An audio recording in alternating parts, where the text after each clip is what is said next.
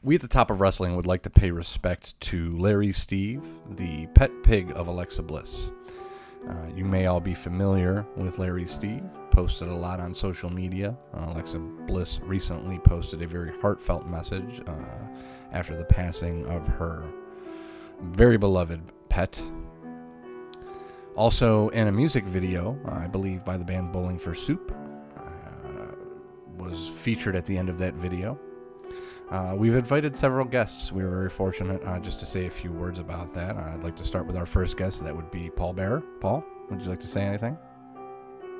Oh, yes! Larry Steve was a good pig! Oh, yes! They say a man with a bad soul will burn in eternal flames! But Larry Steve had a good heart! Oh, yes! And we have no fear of smelling barbecue anytime! Okay. Not what I expected, but thank you, Paul. I see that you've brought The Undertaker with you, as you typically do. Taker, anything that you would like to say about Larry Steve? Larry Steve was an icon, and may he rest in my belly.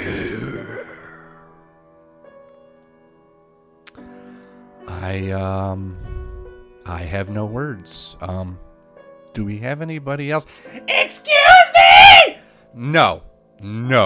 You can just, nope, that way. No, that way. Yeah, no, not that door. The one that says exit above it. Yeah, that one. Top of Wrestling sends its condolences.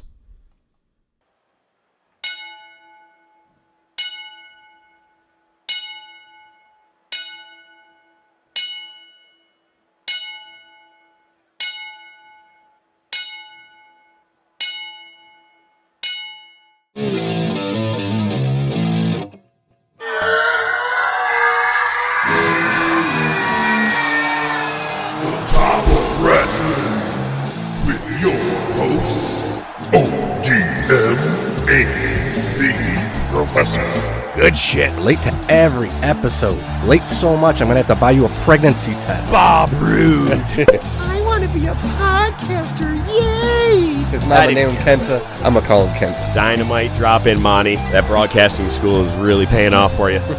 That's a bold statement, Cotton. Oh my God, mine just stopped recording.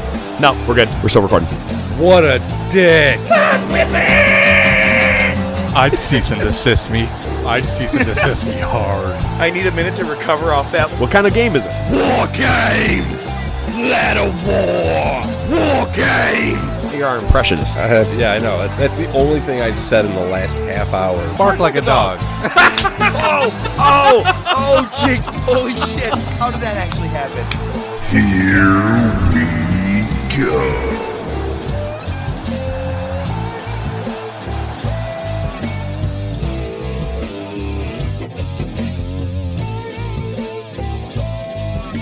It looks like the cows have come home to roost.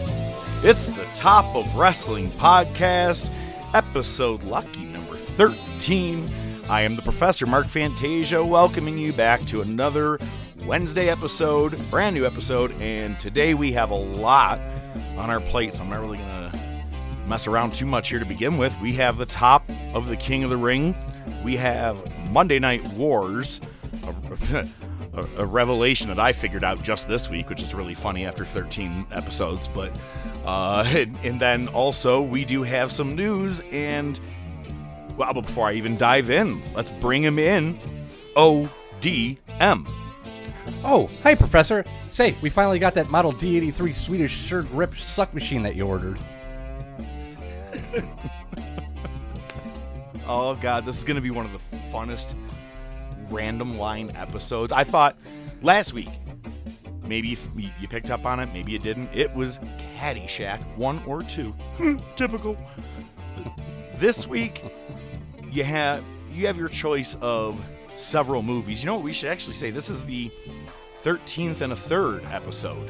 Oh, there you go. I like it. Ooh. You speak French? No, but I kiss that way. God. It's going to be a good one. Here we go. I was about to say your name, and then I'm like, all right, I got to introduce him in here first, because I was about to say, yeah, I think you have the news wrong here. You have that there's releases. Is this an old doc?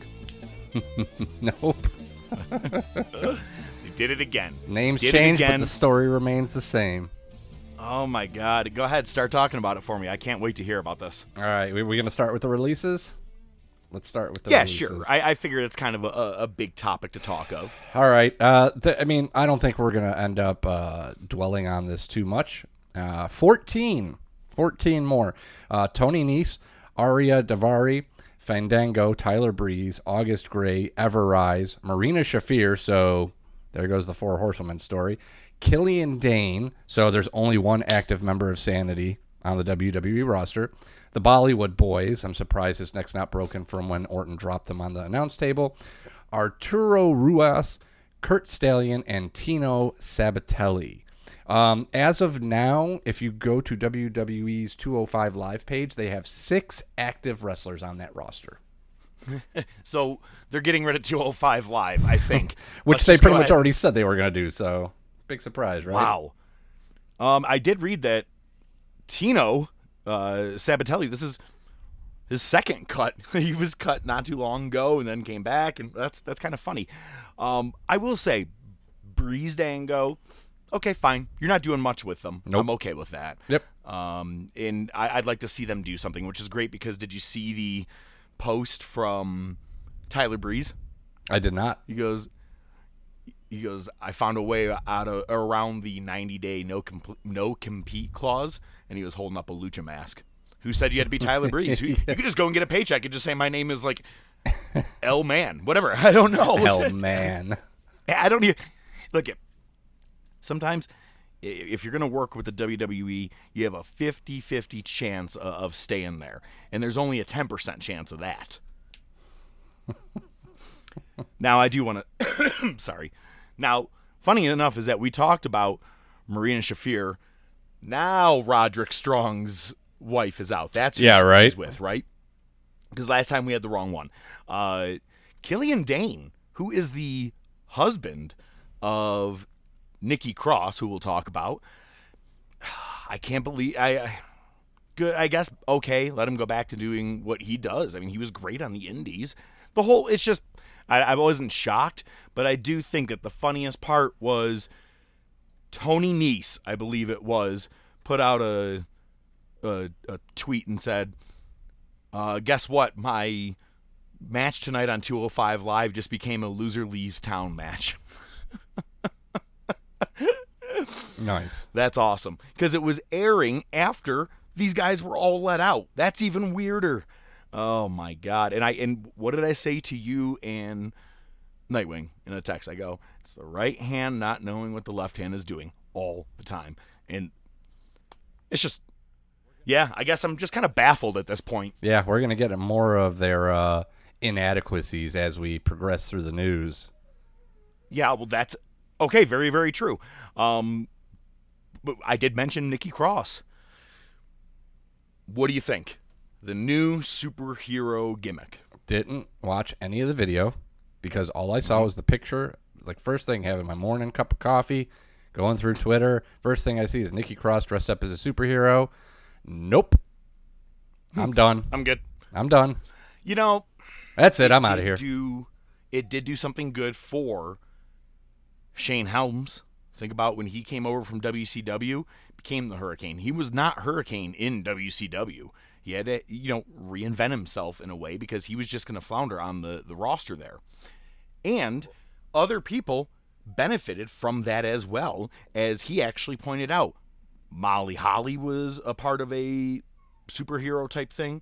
And let's not forget, Rosie, I believe it was, from 3 Minute Warning, turns into SHIT, the superhero in training. It was, a lot of people got screen time because of that, and it was a gimmick that was over. I bet you, I mean this, if you didn't watch the promo, that's fine. She's for the people, basically, Right. I think A, she wins the Money in the Bank. I'm going to call that right now. I think it'd be kind of cool to see her win it. I'd just like to see her win it. But personally, I really think that once they are back live in front of a crowd, people are going to eat it up. Yeah, I mean, I think it's true what they say. Wrestling and superheroes don't mix. It's like eating a spoonful of Drano. Sure, it'll clean you out, but it leaves you hollow inside. I was wondering where I would be able to put that in there, but that's even better. Hey, man, I love being single. I haven't had this much sex since I was a Boy Scout leader. We should have really planned this better because there's so many two-people segments. Oh, absolutely. You know what I mean? Well, what is it? Nightcap? No. No, I don't wear one. Yeah, it's good stuff. We'll definitely get in there. But hey, man, all I know is very soon we are going to start to be able to play the shout song. By the way, I wasn't going to say anything because I'm just waiting for that first episode where I'm going to have to remind myself to step 5 feet back from the mic because I'm going to be so excited. Do preseason count? No, hell no. Okay. Well, it's 4th and 15, and we're looking at a full court press. All right, on with the rest of the news. All right. Hey, shout out. Oh, actually, you know what? Before. Go ahead, please. Shout out. You were going to go there. Shout out to Funny Bone, new Best of the West champ. Yep. Oh man, saw the picture on Twitter. It's fucking dope. Oh my god. I told my buddy Josh, and congrats to Mike, Josh, Funny Bone, all the guys, everybody that was there, Johnny. Everybody that was on that card. It was an all original Best of the West type talent show. It was the first time back, absolutely sold out. He was telling me that they had to tell the crowd to calm down before the show even began because they were just chanting Best of the West so much. Because these people, it's the first time they've gotten back out there, and they are very, very loyal fans, is one of the things I love about that promotion.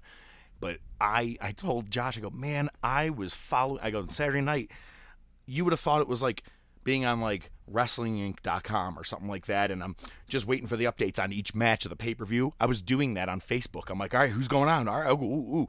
And I couldn't wait once that triple threat began, and yeah, he became champion. Oh, it's awesome. But if you didn't see this, in the match before it, the bottom rope broke. They did the triple threat world title main event with only 2 ropes, the top and the middle. Yeah, hopefully they don't pull a Rockers on them. Dude, no, it's official. I mean, they let it go. I mean, but I guess from what I've been reading from everybody, no one skipped a beat. Like they had to probably alter how they get up onto the top rope maybe or things like that, but no, it just looked really, really cool, and congrats to them. I'm happy. So now, yeah, I'm with the rest of our news. All right. So, according to Meltzer, it looks like Aleister Black, a.k.a. Tommy End, is looking to sign with AEW. WWE would have to re-sign him. I'm not going to read the entire quote. I'll paraphrase it. So they could offer him the same money. They could offer him less. Everybody's different. Everybody has different wants. It's unofficial because he's not allowed to negotiate. He's got the 90-day compete clause. But Meltzer is quoted as saying, "I certainly have heard at one point not many days ago to expect him in AEW. Officially, there's no deal. Can't be a deal until the end of August. They do have WWE has exclusive rights to negotiate him legally. They could offer him less money if he agrees. He can come back. All that stuff. So yeah, usual 90-day no compete clause. It's going to be a couple months before we know anything for sure. But according to Meltzer, it seems like that's what's going to happen, and I wouldn't be surprised. Eddie Kingston's already said he'd love to have a match with Tommy End. So yeah, well, I think it's going to be at All Out because by the end of August, Tommy's cleared. Because we were thinking the same would be with Samoa Joe. He was released the same time, but then Joe's obviously brought back. But he'll be done by the end of August. September 4th, 5th, something like that is All Out. It's always the first week, so there you go. Let's see, the Double or Nothing has the Casino Battle Royal, so whatever this one is, or whatever kind of Battle Royal, I bet you he's the participant. Or if there's like a ladder match, whatever it is, that's where Tommy's showing up. I'd rather just have him run in on Kenny.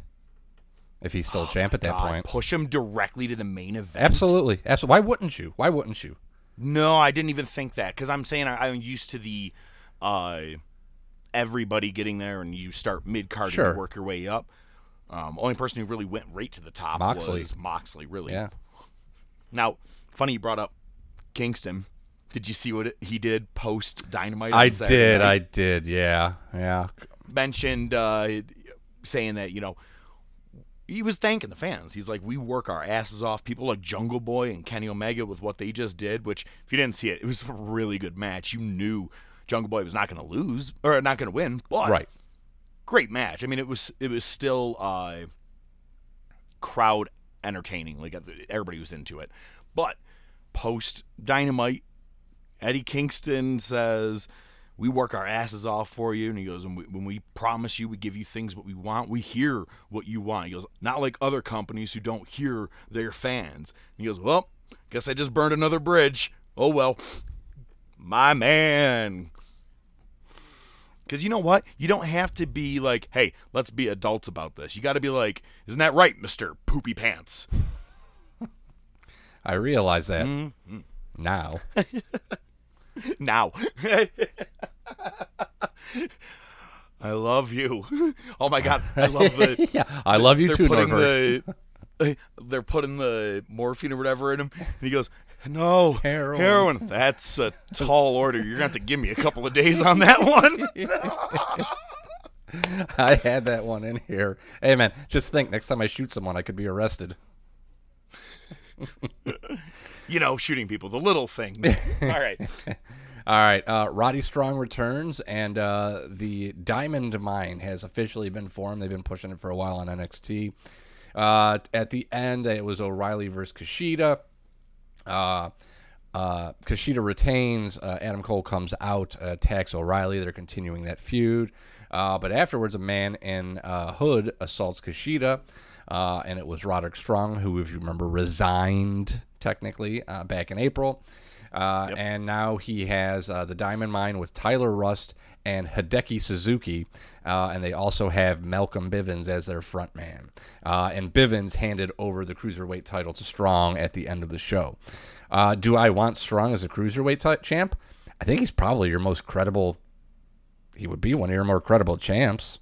I mean, not to say Kushida's not. A defending wrestling kind of champ. Yeah, absolutely. I'm absolutely on board with that. And think about the guys that he's wrestling. He would have the chance to wrestle with a stable now. You also have the other stables of Legado del Fantasma, whatever that one is. Yeah. You also have, Everrise. Oh, wait, no, they got released. Oh, Jesus. Yo, how about that? Oh, my God. Hey, we're going to start a YouTube show. It's going to air this week. You're fired. Jesus. Again, I can't. It bothers me that they don't even know what they're doing sometimes. But, what can you do? Anyway, please. All right. Bit of somber news. Melissa Super Genie Coates passed away recently. She's been battling some health issues. Actually had her leg amputated, if I'm not mistaken. Had some appearances on WWE TV. Was most well noted as Sabu's valet later. Yeah. So, yeah. Oh, she had a body that could melt a cheese sandwich from across the room, and a pair of breasts that just happened to say, Hey, look at these. I'm sorry. That was not. Well, you know what? Actually, when someone else passed away, I forgot what it was we were doing. I think it was like Boys in the Hood, and you used something pretty harsh. You're like, he did. I'm ho. Can I say this next part? Because I'm so excited. Yes. Oh, God, it's so hilarious. So, we all remember the time that Hulk Hogan was kind of outed for being a racist. I feel like this was his way of getting back at him. Virgil could be, or it could just be him being the way that he is. No, he is just the way he is. I was being, I think, half sarcastic on pretty that. Hilarious, I do think it could be part of it. But Brooke Hogan wanted to get a picture with Virgil, And he puts on Twitter, I don't care who your daddy is, 20 for a picture, 30 for an autograph and a picture. My man, I'm now going to pop when I see him show up on Nitro soon. I'm going to be so excited when he becomes Vincent. This is awesome. Good for you, especially that he's going to be with Hogan the whole time. You know I'm going to charge your daughter years from now, right? Good stuff. Again, awesome. Here's that stuff of, bad ideas. How do you just make someone your champion, your world champion of NXT, and pull him up? Is this what you were saying about your inconsistencies? No, actually, but this is with it too. Here's the fact. Well, let's just get to it. Karrion Kross and Bronson Reed are apparently heading to the main roster. They had matches on main event. Kross beat Shelton Benjamin. Reed beat Drew Gulak. Apparently, Scarlett is being given her own separate audition for the main roster, so Kross might go up without her. Oh my God! Why? That's an inconsistency. I mean, that's a whole. Yeah. That's a pair. Why would you split them up? Anyway, oh God! All right, give me a second here on that because that one I didn't even know that they were doing that. That one that's amazing. Okay. Does anybody remember what happened?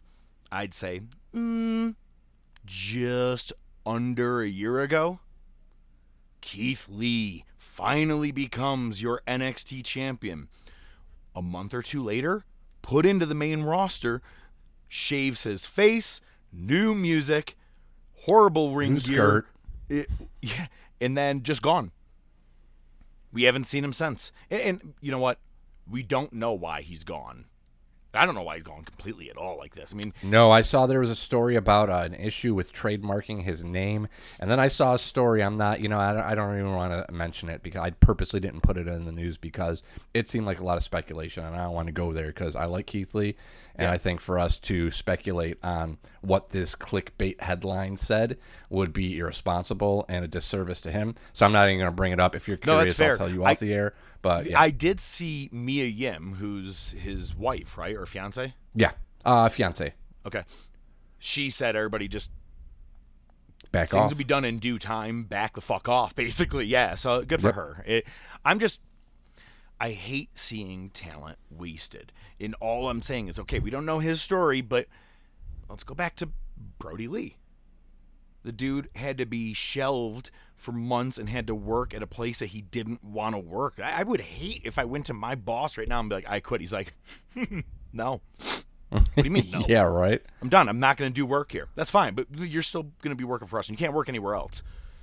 Ain't that a bitch? And I hate to say it, but all that time wasted, he could have been doing other things. And now we'll never have gotten to see all those extra matches. Very blessed with what we got to see in AEW, but he could have been doing things a lot earlier than that.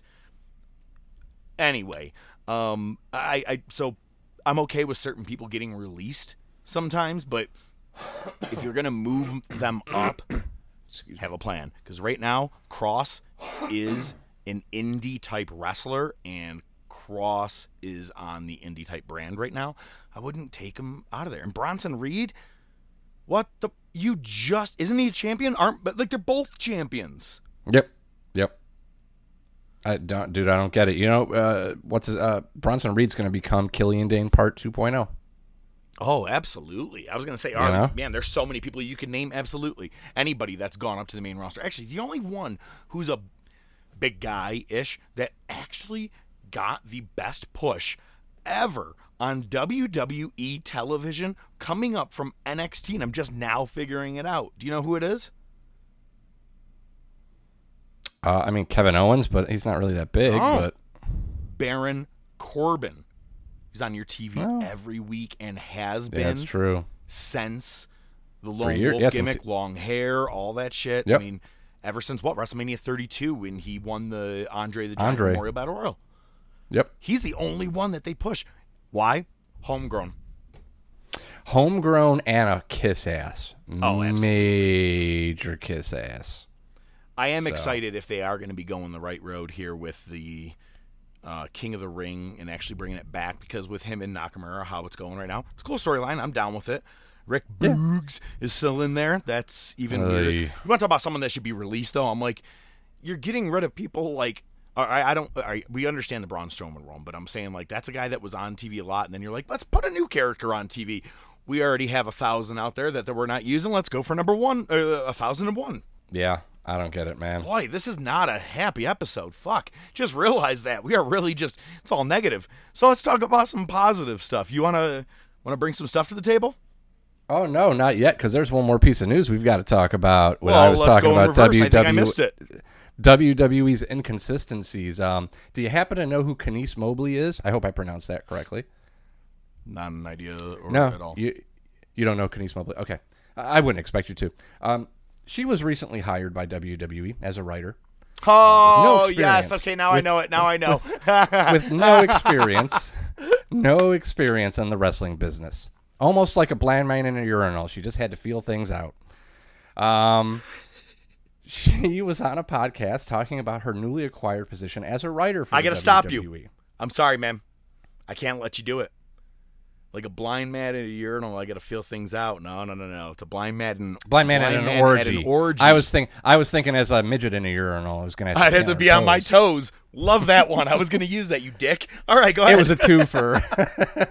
It was a twofer. I was excited just to try to work one in there, and I screwed it up. Hey, we got there anyway, though. Thank you. It's all there. Me. All right. So, yes, talk about our inconsistencies into theirs. Go. All right. So Kenice was on and again, I apologize if I'm mispronouncing her name. Yeah, she was on a podcast, and they were asking her about her new position as a writer for WWE without any previous wrestling experience. I'm going to hammer that point home. And here's the quote. WWE did not require me to know anything about wrestling, but I do have a background in film production and comedy writing, and they're like, perfect, come on in. Surprise. So I am on the Monday Night Raw team. So there's Monday Night Raw and Friday Night SmackDown. And the people I know that are on it are Bobby. His name is Bobby Ashley or Bobby Lashley, and I really should know that. He's like this giant black guy, and he and the people who are part of his crew, I know that they call, or at least as of last year, they call themselves the Hurt Business. They wear suits, and they're like, we're cool, end quote. She was promptly fired within 24 hours. I don't know what's more funny, the fact that they hired her and she had no idea of what it was, or your fucking impersonation right there. They're like, oh my God, Bobby Lashley. And I know you're just reading it, but like the voice was, I could see her. I'm hearing it. That was awesome, man. That's, fantastic. Oh, wow. Not fantastic. Not fantastic at all. It exposes and the best part is WWE is like, oh yeah, it makes us look stupid. The fact that you hire comedy writers to do all of your scripting for your shows, I think that makes you look more like idiots or anything. You know, when I see 5 weirdos dressed in togas stabbing a guy in the middle of the park and full view of 100 people, I shoot the bastards. That's my policy. You know that they were just redoing Shakespeare in the park, right? You killed 5 actors. You killed 5 actors. Good ones. Jane. That name will always remind me of her. Oh my God. I love in the third one, Priscilla Presley, right? Yeah. Yeah. The chick keeps shaking her hair, or shaking her and her hair keeps changing. Oh my God. It's funny that after Elvis dies, she's like, I'm going to do movies with I almost said Liam Nielsen, Leslie Nielsen. And it's like, of all people, in all the types of movies, she could have did any kind of drama she wanted and probably would have become like an Oscar award, but she went comedy. Yeah, good for her. I don't know, man. Well, yeah, hey. All right. Yeah, so I do love that they are hired. That's kind of how I always felt when they hired Freddie Prinze Jr. I was like, for what? What does he bring to the table? He's like, the guys are great. I know John Cena and stuff like that. Like, you know, like, I want someone that has been a lifelong wrestling fan. Now, there are some actors that are out there that really are, but that's not who they're looking into. They're like, you wrote for something on Comedy Central? Oh, great. Can you keep it PG? Oh, my God. All right, now let's... Just bring it, bitch! Oh, my God! Do you want to go first? Do you want to go second? Because I see you have something written there. Well, I think you should go second only because I think your story is going to be better than mine. But Fair. I'll go first. I've been trying since we've done this new segment. As I think of random things, I've been throwing it on there. So like the last 3 weeks I've had planned out well in advance. I've even got one for next week. So a lot of these are just going to be random things. They may be current. Prepared? Yeah, you got to be every once in a while. Sunshine's on a dog's ass. What can I say? But something I just happened to stumble across it once. And for those, for those of you not familiar, I highly suggest that you go onto YouTube or even on Peacock and look for the WCW Monday Nitro match, Goldberg versus Lord Steven Regal. If you're not familiar with this story, Goldberg is on his rampage. He hasn't won the title yet, but he's on his undefeated streak, and his matches are basically escorted by security, breathe in smoke, exhale smoke, spear, jackhammer, win. Rinse and repeat. Copy, paste. Yep, that's it. That's every match. Okay. So he gets into the ring with Steven Regal, and Regal just starts shooting on him, popping him in the head. And here's the funniest thing about it. It is Goldberg's most technically proficient wrestling match in his career. Now, the fucked up thing about this was... Yep, exactly. And here's the thing. I thought about taking some notes and citing things. The problem is if you start looking or listening to shoot interviews with both Goldberg and Regal, their stories change over the years. Like earlier interviews, Goldberg is like, oh no, man, it was cool. It was good. He was, it was a different kind of match. We wanted to do something good. And then his most recent interviews are like, yeah, fuck that guy. He completely was an asshole to me.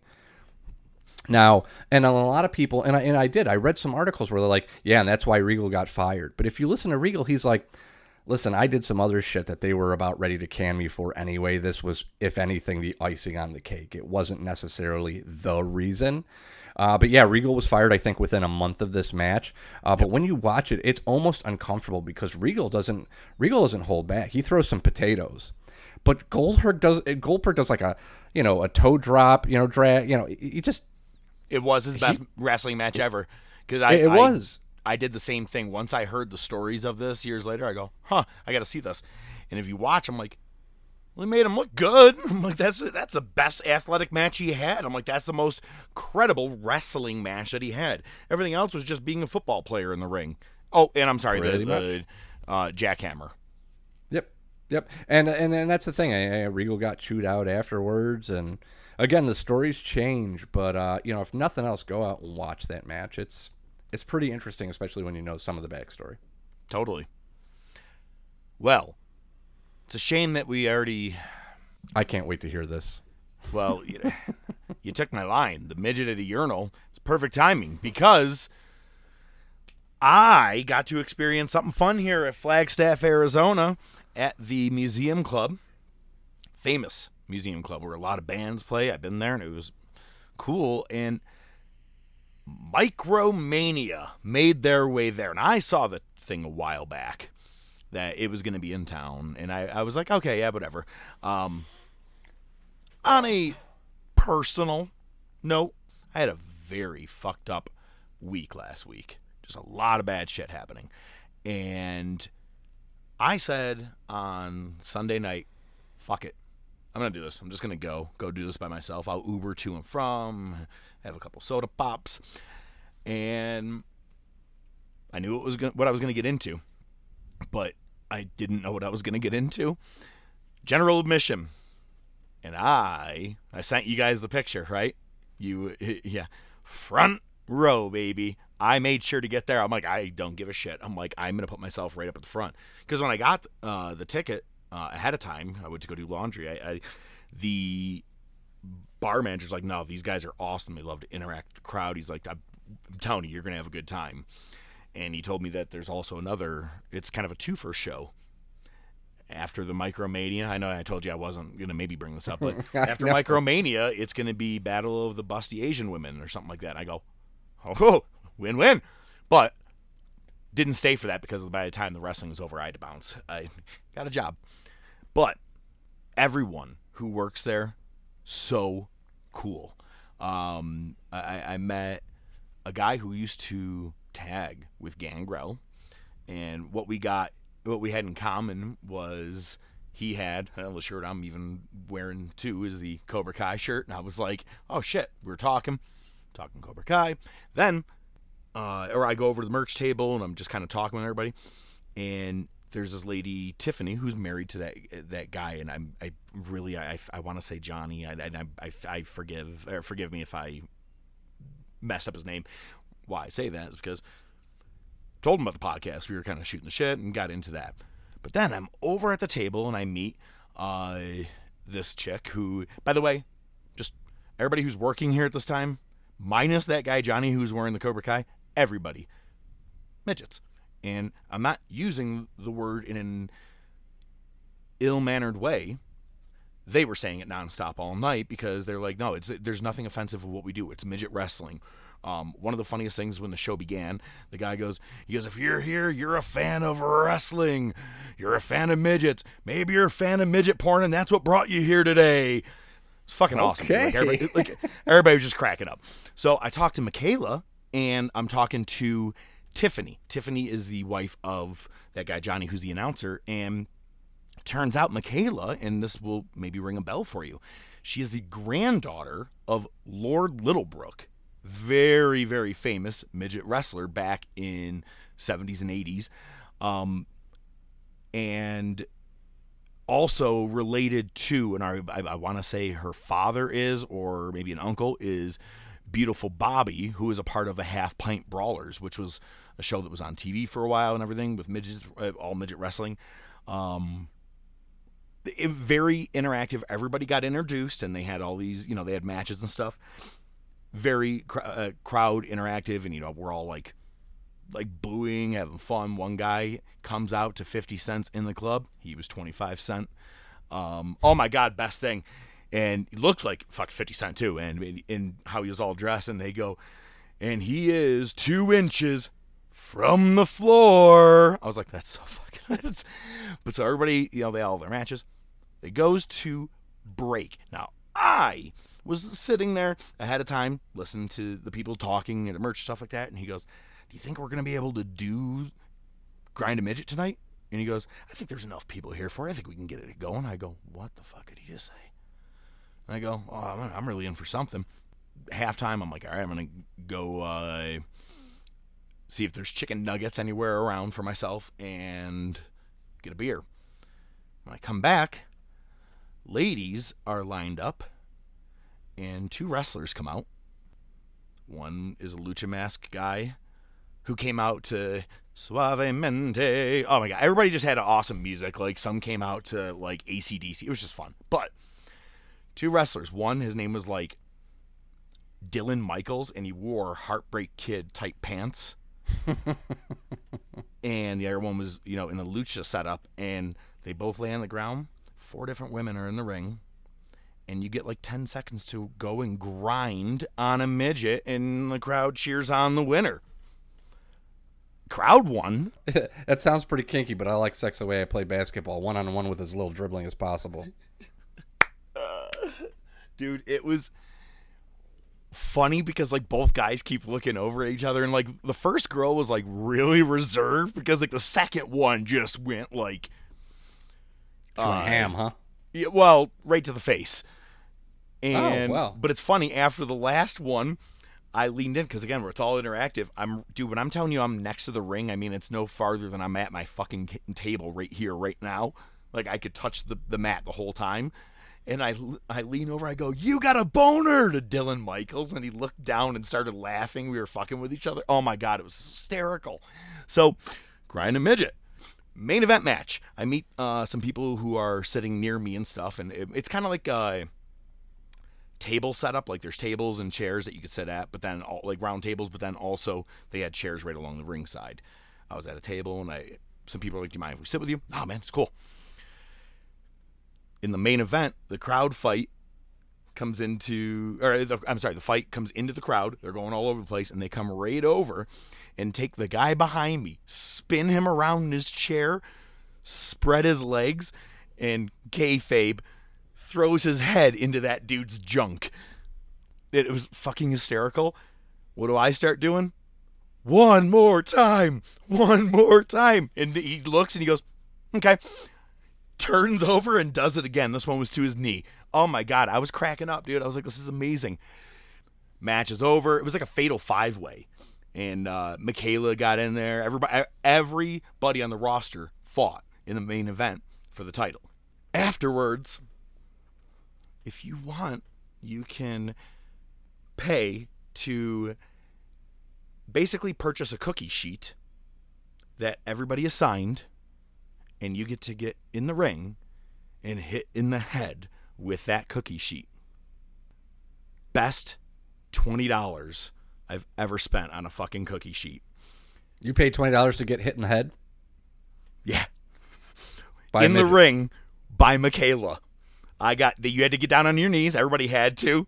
And I put my arms out. I was like, just do it. And the guy was like amping the crowd up. She cracked me right in the head. You didn't feel it. It felt like tinfoil, dude. No one sold. It was more like you're just like, I got hit by a wrestler.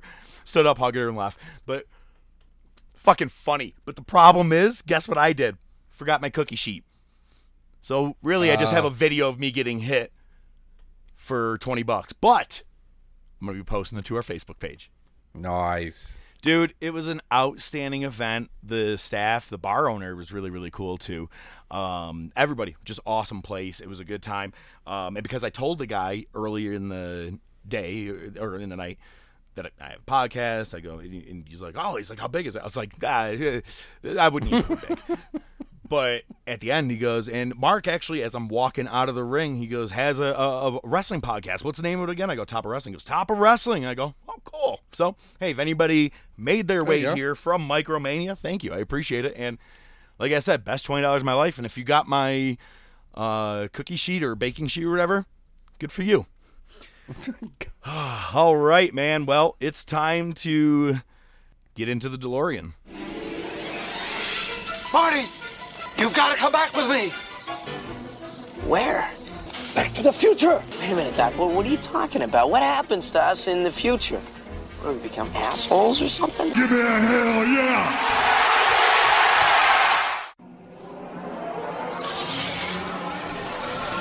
You want a war? You're gonna get me. Mick Foley is going to win their world title. Has been paid for by the New World Order. Come on, Vince. Step into the ring. My God, the battle lines have been drawn.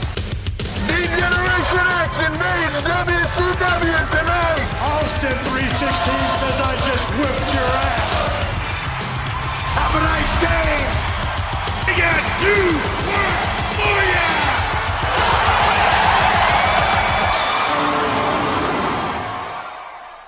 Police work is dangerous, and that's why I carry a big gun. What if it goes off accidentally? I just think of baseball or wrestling. It's a great one.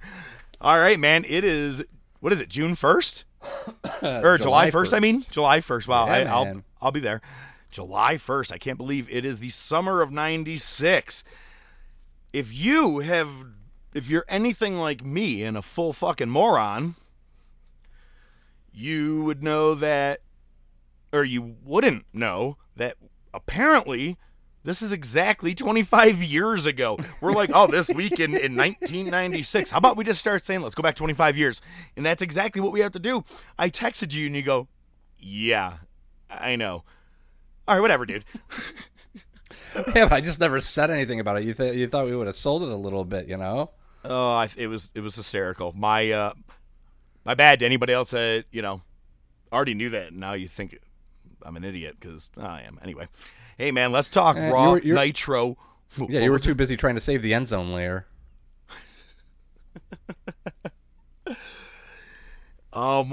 Dude, Raw opens up with Shawn Michaels click cam. Sorry about that. And he is going to be facing Marty Jannetty.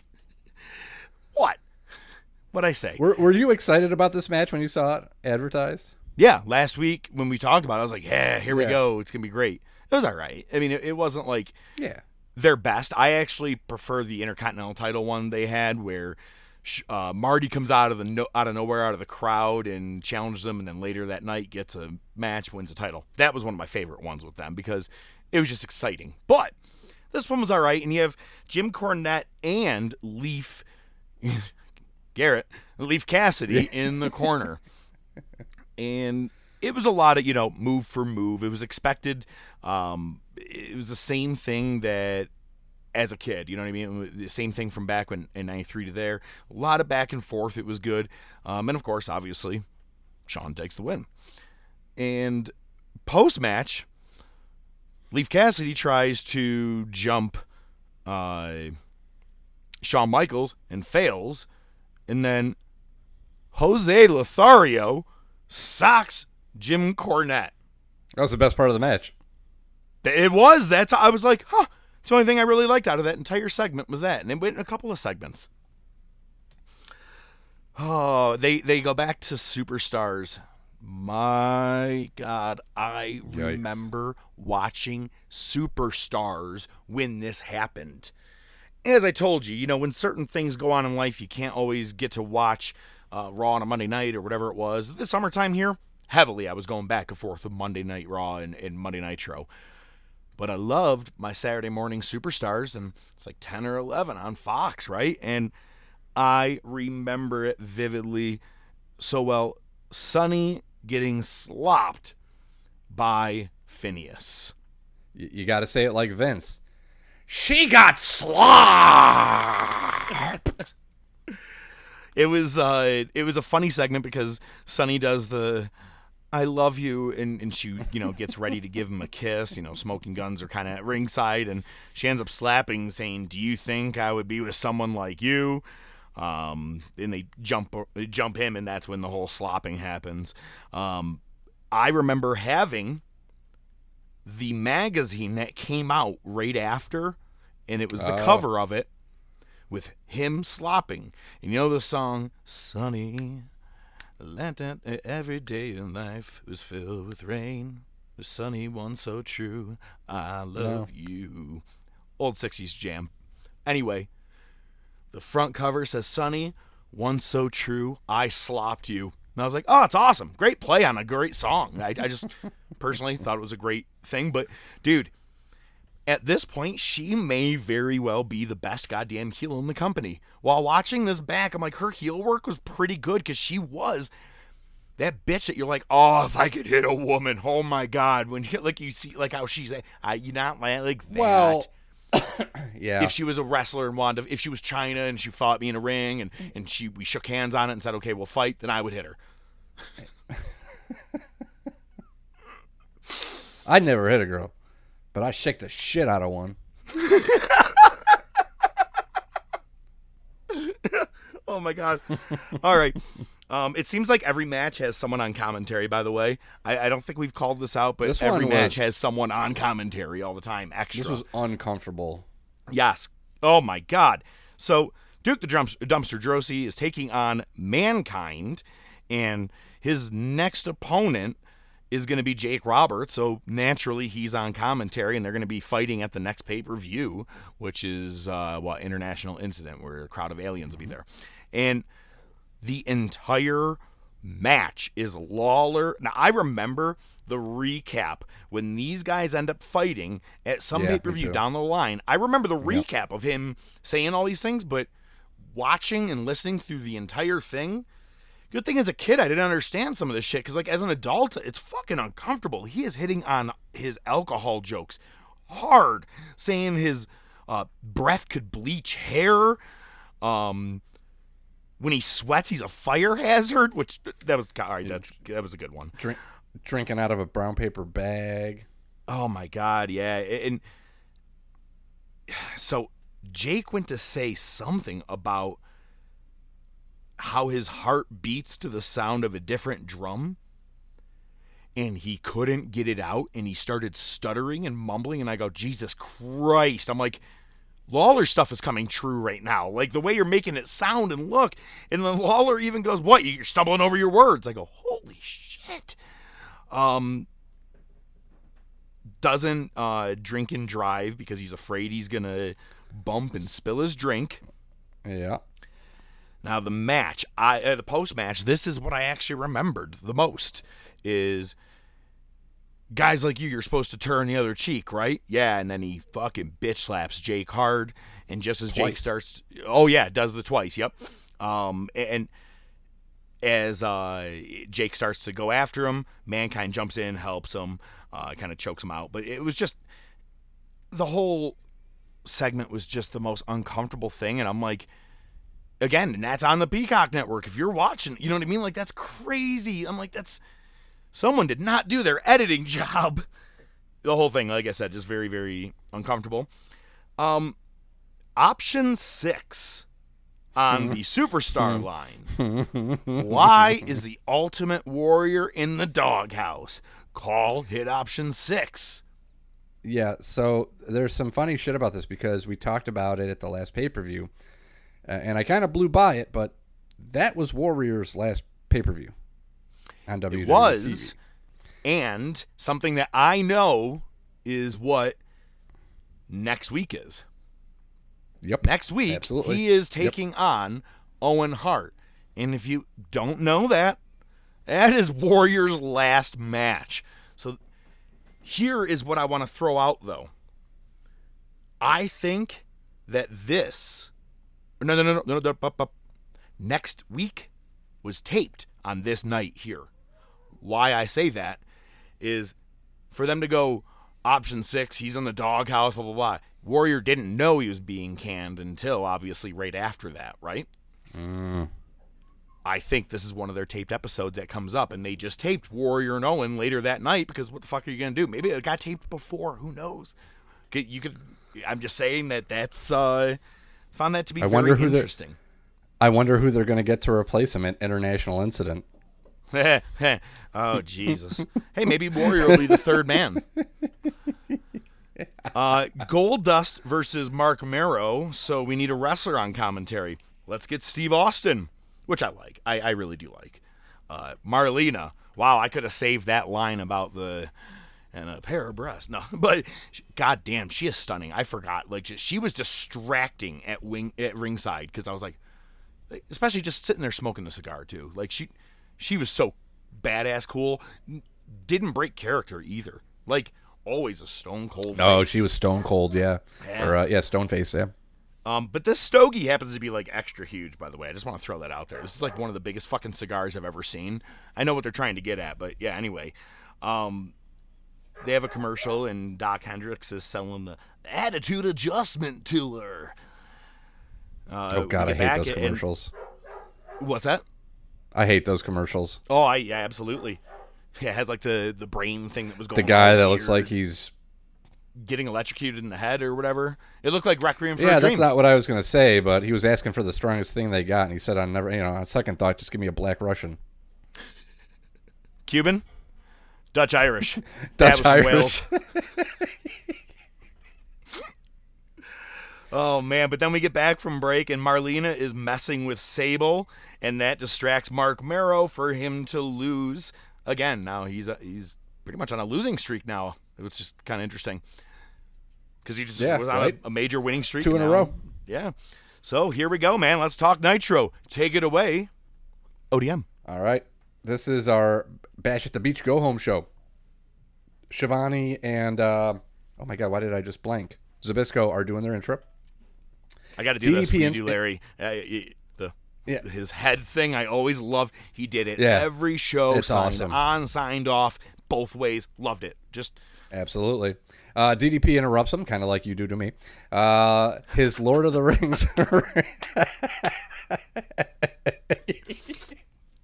Nice. Those of you that can't see it, don't worry about it. It's not that important. DDP interrupts the intro. His Lord of the Rings ring has been stolen. He wants the building locked down and everyone searched. Man, I'd like to say that paid off in dividends later on, but it just didn't. Nope. So they do a recap of last week's main event where Hall and Nash show up with the aluminum baseball bats. You have to remember that they're aluminum. So it's Steiner Brothers versus Harlem Heat for the tag titles because of the sketchy win last week. These guys have had several matches since we've been watching, and it always starts off with Rick and Booker T. And I'm not even mad. It's a great way to start off the match. Booker is coming out on his entrance on his cell phone again. They've got security surrounding the ring. During the match, the Horsemen and all the ladies are at the VIP section just watching the match. Perhaps you didn't catch this. Perhaps you did. There was a couple interesting things about this. The match itself wasn't anything to write home about, and I'll get to the finish in a second.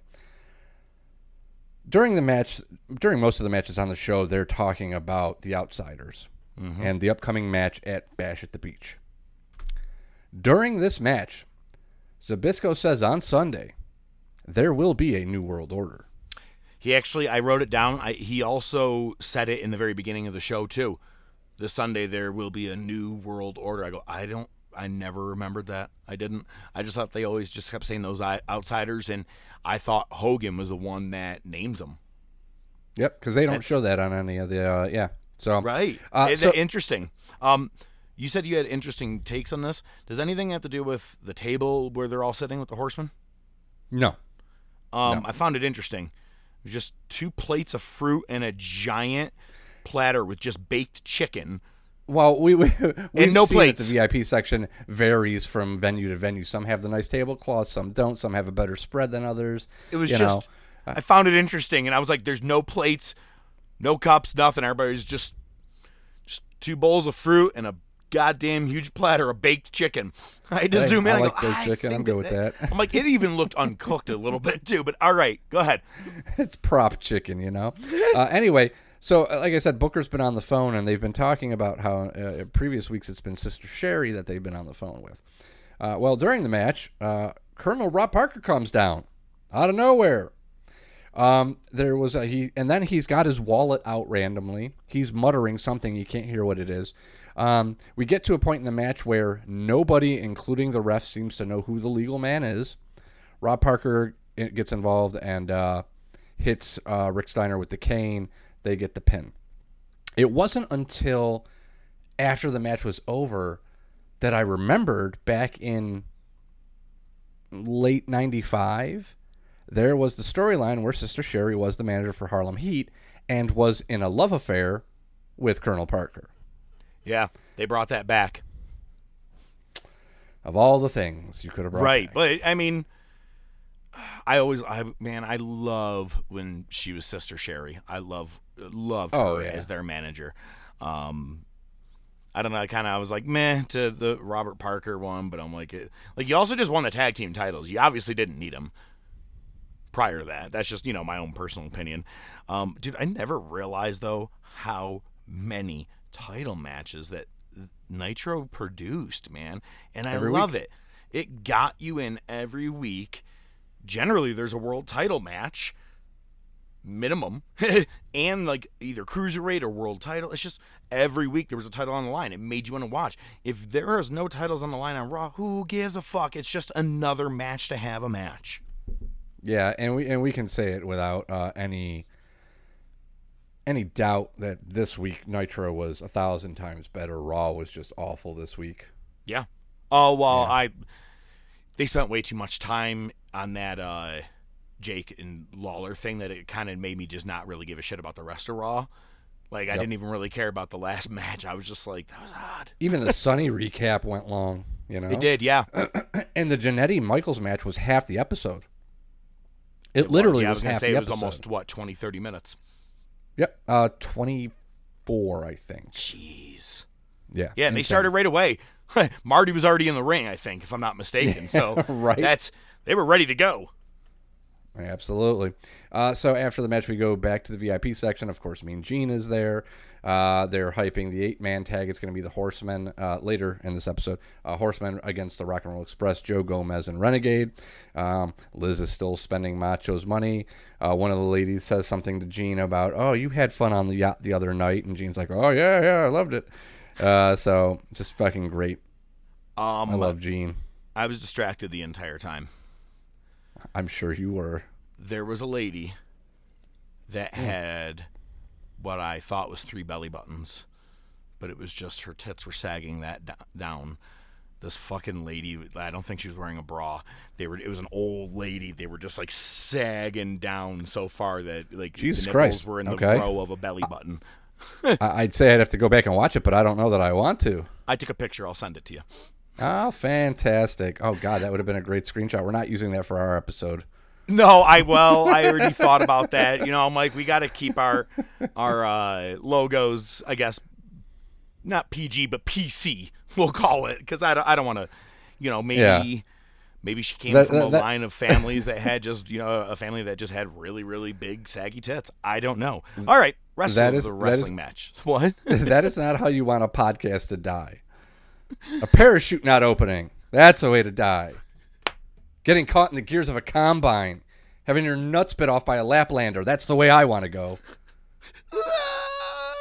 Her crying every 5 seconds. But you should probably fill out that organ donor card just in case. Good news, we were able to save your husband's arm. Where would you like us to send it? I can promise you this. Not one man on the force is going to sleep or rest until we find his killer. All right, now let's go get some lunch. After this, we got a Glacier promo. Hooray. The worst thing, and it is getting progressively worse as we do this throughout the weeks. I'm going to readjust my posture and my microphone, so I apologize for any noises, because this is what really grinds my gears. Is this your hatred for a guy? I fucking hate Disco Inferno. I'm going to reemphasize that every fucking week. What a schmuck he is. It's no wonder he probably had Vince Russo's cock in his mouth half the time. It's probably why they got along so well. He's a fucking idiot. And then they've got Kurosawa. I'm like, I have no idea who this guy is. I'm like, but he looks pretty badass, and he's stiff in the ring.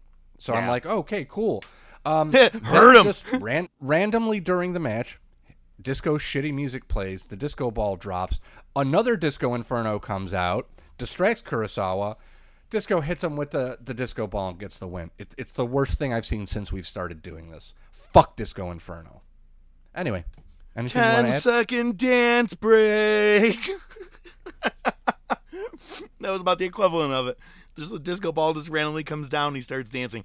Man, I can't wait. This is going to be a weekly thing of you losing your shit about Disco Inferno. I love it. It's going to get increasingly worse. Next, we had Scotty Riggs versus DDP. I don't know if they did or not, but it seems like at this point the American Males got new music. The American Males, the American Males, the American Males, the American Males, the American Males. That's their entrance music, by the way. Yeah, fantastic. They don't clap as much. DDP is searching everybody on the way to the ring for his ring. During the match, there was a Duggan promo where he's talking about his sissy ring that he lost. You know, I don't wear rings. I carry a 2x4. And tape next DDP to my dick. wins. Yeah. DDP wins and then does an interview with Mean Gene. Moving on. What I did not expect to see on tonight's program, and I was pleasantly surprised to see, was motherfucking Greg the Hammer Valentine. And no less against fucking Macho Man. I was like, awesome. Yo, this is an 80s dream for me right now. This is awesome. I was so happy. As soon as I saw Valentine come out, I go, huh, okay. I'm like, I think last time we saw him, it was in a match with Hacksaw or something like that. But then... Probably. Then, holy shit, Randy Savage comes out in the red and white getup, the hat and pants, but then also his face paint was the same. It was awesome. Yep. Valentine's music, probably the best music I've heard so far for any entrance theme. Go back and listen to that shit if you didn't pay attention. Dude, it's fucking great. I want that. I may have missed it. I'll have to look into it. Yeah, it was dope. Macho well, he Rex came from VIP having booth. absolutely fucking zero music. He just used to come out to silence. He was one of those guys that never had an entrance music unless when he was in Rhythm and Blues with Honky. Other than that, he didn't have an entrance theme ever. Yeah. We try to forget that. Yeah. Macho Rex the VIP booth. Shivani teases that Valentine. You say you try to forget it. Rhythm and Blues was an amazing, amazing team. The truth hurts. Not as much as jumping on a bicycle without a seat, but still hurts. Good one. That works. Thank I you. like it. You threw me off. We're transitioning. I like the way they did the timing on this one because they teased. They got the little dynamite timer, or I guess nitro timer, even though it's a stick of dynamite. Macho hits the elbow drop and gets the pin with about 2-3 seconds left on that timer. And then the pyro goes off after he gets the pin, and they cut it over to Bischoff, who's back on commentary. Nice. I like the way they timed that. It was just good production. Professional wrestler in Macho and Greg, knowing the exact time that they need to hit that elbow, take the win, and go on to the next hour. It was very well timed. And again, you needed the two pros to do that. You couldn't go, all right, American males, you guys are going to do Disco Inferno. No, that would not have worked. Disco Inferno, yeah. Yeah, so Bischoff kicks it off. He's happy to be back. Crowd is chanting Weasel. Bischoff addresses the outsiders, specifically Nash. It's the first time they've used either of their names that I've noticed. Yep. It is the very first time because now it's signed, right? The contract or whatever is signed for them to be fighting this coming Sunday, so you have to have names. They can't just be called those outsiders and be called big guy and medium man. Right. Heenan is still concerned. He's constantly looking over his shoulder. You hear the crowd he sells pop, it great. He does. He's fantastic. And throughout the whole episode. So this is the infamous, the outsiders show up. They've got bags of popcorn and sodas or pops. And they go to the front row and they get confronted by security, and they have tickets. And that's the favorite. That is my favorite, one of my favorite of Scott Hall, where he hands the ticket over and he goes, he kind of motions to him and he does the, I'm so scared. And he does the little salute. And he did multiple great. So scareds on this night. I loved it. So great. One of my favorite things. So they do that. Cut to commercial, and guess what? Since it's hour 2, obviously time for another Glacier promo. They never stop coming. It's going to stop coming soon. Trust me. All right. Yeah, after that, we've got, as you mentioned, a weekly World Championship title match. John Tenta this time versus the Giant. They hype on commentary that security's called for reinforcements. Giant slams Tenta. Actually gets a decent pop. I was kind of surprised. It was really cool. I was watching Scott Hall. He's obviously talking with Nash a lot, but Hall was also talking to a guy next to him. Had an old 35 millimeter camera around his neck, looked like a tourist. It was just every once in a while I would just talk to him, and the guy was loving it. It was really cool to see. Tenta hit a fucking standing drop kick. I've never seen him do that. I don't think even as Earthquake I ever saw him do that. I think it's the second time I've seen him do it in WCW. I think he did it once against Bubba, maybe, actually. I could be wrong. Chicken nuggets and stuff. But well, true. So Tenta pulls Hart into the ring. Sullivan actually comes in to make the save. Tenta grabs him. Giant gets in a choke slam and wins. Whole dungeon is down at the ring. And now, Tenta still has only half a head of hair. Well, now he's only got half of a beard because Bubba has shaved off half the beard. Do. Still wearing that awesome hat. And so afterwards they do a little interview with Mean Gene in the dungeon, and oh god, Bubba and Tenta are going to have a silver dollar match at Bash at the Beach. But it's not just a silver dollar match. It's there's a sock full of silver dollars, and naturally it's on top of a pole, and if you get to that first, you get to use it in the match. Okay. That seems fun. Sullivan does a great job. It's better than Judy Bagwell on a pole, I guess. Sullivan is really great. I don't know. I rank that up there with my favorite match being Melina versus Alicia Fox. God damn it. Sullivan does a great job because he's distracted by the outsiders, and at one point he actually powders right in the middle of the interview. So it was good. Sullivan was good at even though he's the head of the Dungeon of Doom, he doesn't want anything to do with these outsiders. It was really interesting the way that he sold it. After that, we actually got a Slim Jim spot. Fucking hilarious. Gotta love it. It wasn't a Glacier promo.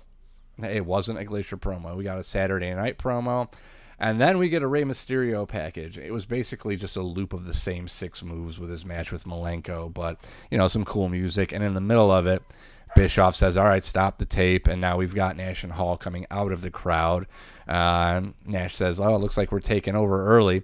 Drops an F-bomb, which is not edited on the Peacock Network, which is fucking hilarious. Fucking hilarious. Basically, the whole roster comes out. We got Diesel chants. Yep. Nash starts chanting Attica. Oh, my God. I loved it. And honestly, and you still get the, oh, so scared. He keeps bringing back so scared. I was like, I love it. He does the fingers. I love it. He's so fucking great.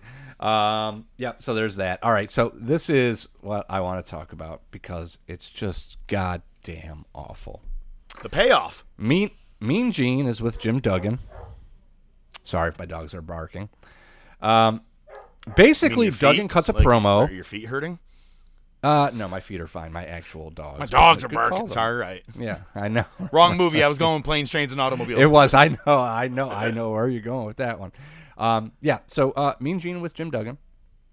Basically, the promo is that Jim Duggan was taking a piss and found the Lord of the Ring on the men's room floor. Mean Gene calls it the King of the Ring. Oh, I didn't even catch it. He did. I stopped it and I rewound it. He says King of the Ring. I probably missed it or just didn't think of it because last week was King of the Ring in 96, and now this week we're doing the top of the King of the Ring, so I don't think I actually even caught that. Oh, it's fucking hilarious. So fuck it, we're live, pal. And then Duggan, and then DDP comes barging in, and Duggan's like, I don't want your stupid ring. Throws it at him, falls on the floor. DDP goes to pick it up, and what does Jim Duggan do? Gets the roll of tape out of his shorts and wraps his fist up and clocks him. Hooray! Yep. Excellent payoff on the whole missing ring. So yeah, I know. Off his finger while he was taking a piss. Duggan picked it up after not washing his hands, and then threw it back at him. Reached into his dick, pulled out the tape that was wrapped around it, and clocks DDP. Yeah, excellent writing. Is Vince Russo already there? How many dicks is that? It's a lot. Dick. I can't not hear Macho doing it anymore. Now I feel like it. Tarantino's out. Right. All right, so we're on to our main event. It's the Rock and Roll Express, Joe Gomez and Renegade and the Four Horsemen. I'm glad you let me do these notes because similar to the end of King of the Ring, where it was like a lot of what the fuck is going on, it's the same with this one. The match starts. Benoit, when he comes into this match, man, the pop that he gets is fucking massive. I wouldn't say massive. That's an over-exaggeration. But it was a solid pop. Just goes to show you, I mean, pretty much with the exception of Mongo, these guys are all heels, but they're all getting cheers. Arn Anderson, Flair, and Benoit. And I think Benoit almost next to Flair. But, fans are definitely behind him. Mongo only is in the ring a couple times. I think he does a body slam and an elbow drop, and that's really about it. Benoit is murdering it in this match. He is beating the shit out of people. But then we get to the finish, and that's where things just fucking fall apart. Gomez goes for a hot tag to Renegade. But it wasn't really a hot tag. It was more that Flair threw him through the ropes, and on the way out, he might have tagged Renegade. So Renegade just goes in and runs roughshod for about 5 seconds. Goes to the top rope. As he is going to the top rope, Mongo grabs the briefcase and just saunters onto the corner like nothing big's going to happen. As Renegade is jumping off the top rope, Mongo just launches the briefcase across the ring. Like, I'm guessing the spot was Mongo was supposed to hit him and knock him off. Renegade jumps off the top, and Mongo literally just throws the briefcase across the ring. I have never seen anything worse than that. Flair eventually just locks the figure four and gets the win. Commentary were saying, oh yeah, Mongo fumbled the briefcase. It was the worst. Fumble's a nice way of putting it. Yep, pretty much. And naturally, we get a Mean Gene interview afterwards. Mean Gene telling Mongo that Mike Ditka would be disappointed in him. The one thing I did find interesting was, because you've got Benoit there, and you've got Woman there. Flair and Woman are whispering to each other, like Woman kind of calls Flair over, and they're like doing an aside to each other. I wish I could have been a fly on the wall. I'd be interested to see what they were talking about or know what they were talking about. Flair cuts a promo because he's going to be facing Conan for the U.S. title, which just interesting. The U.S. title is not something I envision Flair fighting for, but at all. Yeah, absolutely. And then obviously it ends with Woman flirting with Gene, which is just always great. Oh, it was awesome. And then after she got really in his face on this one. Oh yeah, definitely. Rubbing his chin and everything, and it's just so great. And then, right? Yeah. You know what? You always talk about her. She is absolutely stunning. Absolutely. Yeah, dude, for real. Like fantastic. Every time I'm out there, I'm like, she's the best one compared to Deborah, Elizabeth, and her. Deborah, I don't know, man. It was just like your typical whatever kind of blonde, right? And Liz still had it stunning, but Woman was just so goddamn menacing that it was just God. I loved watching her, and watching each week reminds me how much I actually really liked her even back in the day too. So yeah, excellent. Yeah, I think that she could tell from his little escapade in the shower that he was well endowed with courage. Episode ends with Bischoff storming off because Hall and Nash are backstage and they're being escorted by security into their Corvette. And that's the infamous, how about I buy you guys a donut, huh? Oh, my God. And my favorite thing is they're trying to get him into the vet, and they're like, go, go, go. He goes, hey, easy, I got bad knees. And I go, oh, even a 96, cool. I thought that was just really funny that he said that. And then he gets including the hamstrings attached to it. Yeah. But then in the car, he goes, hey, you guys couldn't even afford this if you pulled all your checks together. They were awesome, man. He was on fire this entire episode. Oh, absolutely. Yeah, no, they were on fire. And that's the thing. I mean, let's be honest. Even without that stuff, I think this would be a better episode than Raw was. Oh, but absolutely. This is just it's taking it to the nth degree. It's just Nitro right now, and it's funny, because here's another thing that we haven't done. And I'll pick up the ball and run with it on this one, is ratings, because right now this is obviously when Nitro is going to go on their run. They've already started a couple weeks ago, so yeah, we'll start throwing that in there. But that's cool. Yeah, I'm even interested to see how it grows each week and in which direction and how much, and like if both even venture from it a little bit because of the competition. That's cool. I like that. I'll prepare it for next week where I've got, we'll start at the beginning of the year just to show where we started off, and then I'll do the ratings for when we started reviewing the Monday Night Wars, and then we'll do it current, just so you can see, or maybe like when the Outsiders showed up, and just so we can see the progression. But it's definitely the run. This is where, things start changing, and you can see it in the product. It's not just hindsight is 2020. We're rewatching this with fresh eyes, right? And we're both judging it, and it's a slam dunk. It really was the better show. Absolutely. And it was 25 years ago. Do you know that? I did not know that. Ladies and gentlemen, it's now time for... Best there is, the best there was, and the best that there ever will be. Hold 2, arm bar. Sodas rule. Yeah, they do. Hold 3, the moss-covered, 3-handle family gradunzel. It's me, Austin. Just when they think they ain't got the answers, I change the questions. I did it for The Rock. This week's top topic. You know something, Mean Gene? John Cena. Wrestling's not fake. The Rolex wearing one. Diamond ring wearing one. Kiss stealing. Woo. Wheeling dealing. One. Limousine riding. One. Jet flying. One. Son of a gun. Woo. Sierra Hotel. India. Echo. Lima. Delta. Shield. If you smell. The following ranking order and final decisions are a completely bias-based order, based off The Professor and ODM Made It. And as always, they like to let you know they have not worked in the business, but have been lifelong invested fans, much like you, our listeners. With not only their opinions involved, but with countless amount of hours of research done each week, they make sure to provide proper facts and history to back it up. However, they do know that your opinion may vary from theirs. If there is anything you want to chat about, bring to their attention. If there is something they missed or forgot, or you just want to let them know they are out of their freaking minds, feel free to shoot them a message on Facebook or Twitter, or email them at thetopofwrestling@gmail.com. As always, they do appreciate all feedback and continued support. At the end of the day, they want to make sure that you do see the best of the best before you die. And now, this week's top topic. And the rocket's red glare, a bunch of bombs in the air. Look, it's Enrico Palazzo.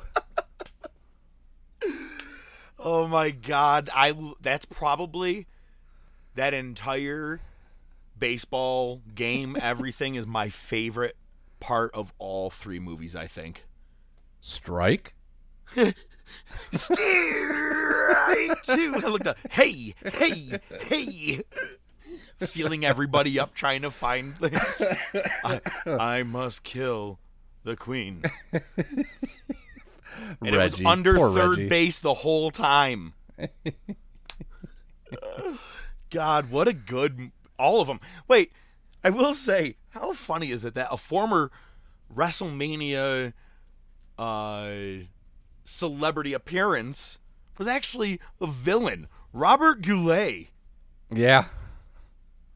It's so awesome. That, oh my God. And a former Buffalo Bill. Oh yeah, and former porn star. Yeah. I love the part with Anna Nicole when he goes up from like her ankles and you see two totally different sets of knees. Do you have Spartacus? Oh my God, the cigarette? Yes, I know. Those are good ones. That kind of stuff. Oh my God. All right, we are talking the top of the King of the Ring. Sorry we go down these little movie tangents. It's what keeps us going because, to be honest with you, again, we talk about top wrestling.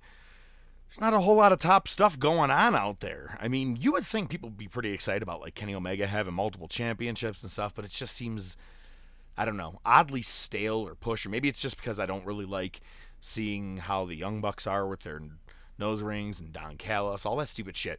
It's too clouded. I'm not going to get into that. We're talking top, and we're talking one of my favorite, what do you want to call it, specials of all time, or pay-per-views that it became eventually. This is the top of the King of the Ring. Generally, our top topics, we do countdowns, or ranking things out. We're just going to kind of really talk about some of this, and I will say, you know what, you should actually, while I'm starting to talk here, that guy you asked me about, you should like Wikipedia how that happened.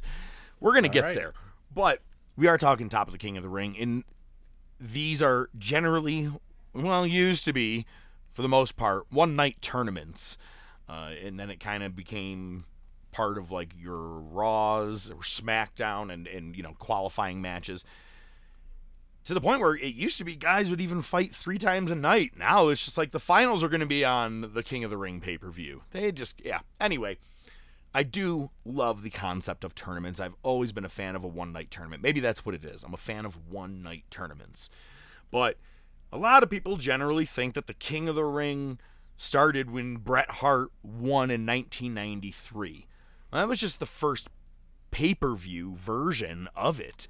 And back then, if you were not paying attention or watching that early in the 80s, you didn't know that the King of the Ring was actually a one-night tournament for multiple years prior to it. The only year that they didn't have, unbelievably, which is weird, is the transition from 91 to when they officially made one in 93. There's some inconsistencies about the King of the Ring, and ODM and I are going to be talking about that, but let's talk about the very first ever King of the Ring was in 1985. In the finals, Don Muraco defeated the Iron Sheik, and he won the tournament. In 86, that is how we officially get King Harley Race, which he wins, defeating Pedro Morales in the finals. In 87, you have Macho Man Randy Savage, and he defeats King Kong Bundy in the finals. Now, it's funny because I remember the King Savage thing, and we're going to, kind of get down that road in a minute, but he was a king in 87, and I actually never knew it because, again, they really weren't televising this the way that they do now because, I don't know, you'd have to really click into Wrestling Challenge. I don't think they even put him on there, if I'm not mistaken. But after that, in 1998, did you know this man was a king of the ring? 1988, I did not know that Ted DiBiase was king of the ring. Defeating the guy who just won it the year before in the finals, he defeats Randy Savage, which is interesting because in 1988, Macho Man defeats Ted DiBiase in the finals at WrestleMania 4 for the world title. They traded finals matches with each other. Never knew that. That's really, really cool. In 1991, that is when Bret Hart defeats IRS in the finals. Man, could you imagine if it was King IRS? But Bret Hart won it in 1991 and then followed it up in 1993, which is one of the more famous ones again because it was that first one. It was him versus Bam Bam Bigelow in the finals. The semifinals has probably one of my favorite matches of all time, and I think it's better than their SummerSlam 91 match. I'm talking about Bret Hart and Mr. Perfect. Both were faces at this time, and it was an unbelievable match. Best one of the entire card, which was, also headlined with Hulk Hogan versus Yokozuna for the return title match and the flare in the face with the fire spot. Anyway. Yep. We're going to come to a halt right here at 93 because you asked me a question before we started talking. You said, where the hell is King Haku? And I was like, where's King Savage in 89? Wait a second. Even Duggan was king for a minute too. Because if I'm not mistaken, I think it went Haku to Duggan to Macho Man. If I'm not mistaken, that is how it went in 89 roughly. But what did you find out? How the hell did King Haku become King Haku? Yeah, it's really weird here. So it seems that in 88, King Harley Race actually had a stomach injury that he got in a match against Hogan, and Haku was just given Race's crown and rechristened as King Haku. I wonder if it's because they were both a part of Heenan family. Yep. So he faced Hogan on Saturday night's main event in October, cemented his position as the king. I'm sorry. He then faced Race again for the crown at the Rumble in 89. Then he lost it to Duggan. And then Duggan in turn lost it to Macho Man. And right after, I think, not too long after WrestleMania 5 when Macho dropped the belt, because then he became King Macho. Yep. Because he was already King Macho, or Macho King, I'm sorry. The Macho King. Yeah, sorry. I know. Yep. I was like, that doesn't sound right. He was Macho King when he was feuding with Hogan, which is funny, with Zeus, and then also Dusty and everything, yeah. Yeah, because you're absolutely right. You and I remember, you want to call it the illegitimate reign of the Macho King, as opposed to like him actually winning the tournament. Yeah, that's which what is we funny remember. to me. I'm like, he was a king. He was a real king. But I mean, he technically was at one point in time. He's a real king. When I say he's got his own money, I mean he's got his own money. I'm sorry, it's the wrong movie, but but it's never wrong to go back to the original reason that I think we started doing this is because Bark Like a Dog we were like, all right, here we go. We got to start doing movies more often. We have that way and too Soul much in Glow. common. That and Soul Glow. You know what? Hey, hit the music. Just let your soul glow. Just let it shine through. Just let your soul, baby, feeling oh so silky smooth. Just let it shine through. Just let your soul glow. It's never wrong to hear that song. No, it's always a good time. So, in 1994, I think this was an unlikely winner. I don't think anybody knew or ever anticipated that Owen would be the guy that would win the King of the Ring. You had Razor in this tournament. You had 1-2-3 Kid. There was actually some good competition in this one right here. Unbelievable that Owen takes the win, and it's great because he declares himself the King of Hearts. Awesome feud because it was perfect. He loses at WrestleMania to Brett and then goes on to win the King of the Ring. Has a reason to go for that SummerSlam cage match, which is one of my favorite matches as well. Brett's King of the Ring, actually I do want to go back, was cool because after he became a king, Jerry Lawler comes out and jumps him at the end of the pay-per-view, declaring he's the only real king, and that's when they have their whole summer-long feud of Kiss My Foot match and all that shit, and then we get Isaac Yankem. Anyway, so, all right. No, that's years later we get Isaac. Oh, God, I forgot about Isaac Yankem. Actually, we get Isaac in this year right here in 1995, and that was the year that in the finals, I think everybody was like, yeah, Savio Vega's going to win.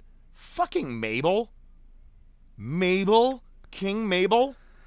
And then, what did that do for us? He shattered Undertaker's orbital socket. Exactly what I was going to bring up. I'm like, and you took out one of the best guys, but I still love the return at Team Deadman versus the King's Court with Mabel, seeing Undertaker's mask at 95. God, that's one of my favorite. Survivor Series 95. Love it. Yeah. Yeah. But Mabel, no one really cared for him as a king, but we just got done talking last week, of course, which was 25 years ago. 25. It was Stone Cold Steve Austin. Obviously, we covered the living shit out of that one last week, so we don't really need to go too much in depth. But if you want to talk about, someone that was catapulted from being the King of the Ring, this was one of the biggest ones of all time. I think Owen and Steve, we'll talk towards the end and kind of see who had the best versus the worst, things like that. Followed up in 97 by the man who was actually supposed to win in 1996, Triple H. Now, he defeats Mankind in the finals, and that is where their entire summer-long feud kicks off, and we get Cactus Jack, we get Dude Love, everybody makes an appearance somehow in this, and they have a banger of a cage match at that SummerSlam 97. See the path that keeps going here, or the trend? It was always paying off around SummerSlam somehow. Mabel got his shot at Diesel, actually, at that SummerSlam 95, which was probably the absolute worst SummerSlams of all time. And it sucks because it has Razor and Michaels, too, for the ladder match. And they were, what do you like to say? You can't catch lightning in a bottle. You know what I mean? You can't purposely try to recreate this. I think I have a bad feeling that SummerSlam 96 might be one of the worst ones. We'll see when we rewatch it. That's true. We're rapidly getting there soon too. Man, it's amazing how we're like, yeah, we'll start in April. I'm like, I just want to get to the Bash at the Beach, man, and we're here. So we're excited. There. Oh man. In 1998, this is where I personally was pissed. I remember watching this one because everybody remembers the last two matches, of course. The Hell in a Cell match with Taker and Mankind, and, of course, Austin losing his title in the First Blood match to Kane. Kane's only WWE title win ever, which lasted all of a day. But this one, the King of the Ring was won by Ken Shamrock, defeating, which made everybody pissed, at that boy's house. We all watched this, The Rock. I think everybody was like, there's no way you're not going to push The Rock right now. And they didn't push it. But it's funny because these guys also just fought at WrestleMania prior, and The Rock had didn't Shamrock win, but then didn't let go of the ankle lock or some shit like that, and they reversed it. It was some stupid shit like that. So Shamrock gets his win over him, but nothing ever happened of it. He joined the corporation later, but nothing really of being the king, you know what I mean? And I'm not saying you got to wear a crown, but because that's the other thing is that Mabel did it, which was fine, but if I'm not mistaken, going back, I think Triple H fucking stomped on his the night that he wins it. So Austin never even acknowledged it. I think Owen might have worn it a few times. I think the ring Brett after. and Owen both wore it night of, and maybe I think Owen may have done it like for a Raw later or something like that Right. following Raw. But no one really wore the stuff, and now it's funny because now they ham it the fuck up with like King Corbin and shit, which we'll get to.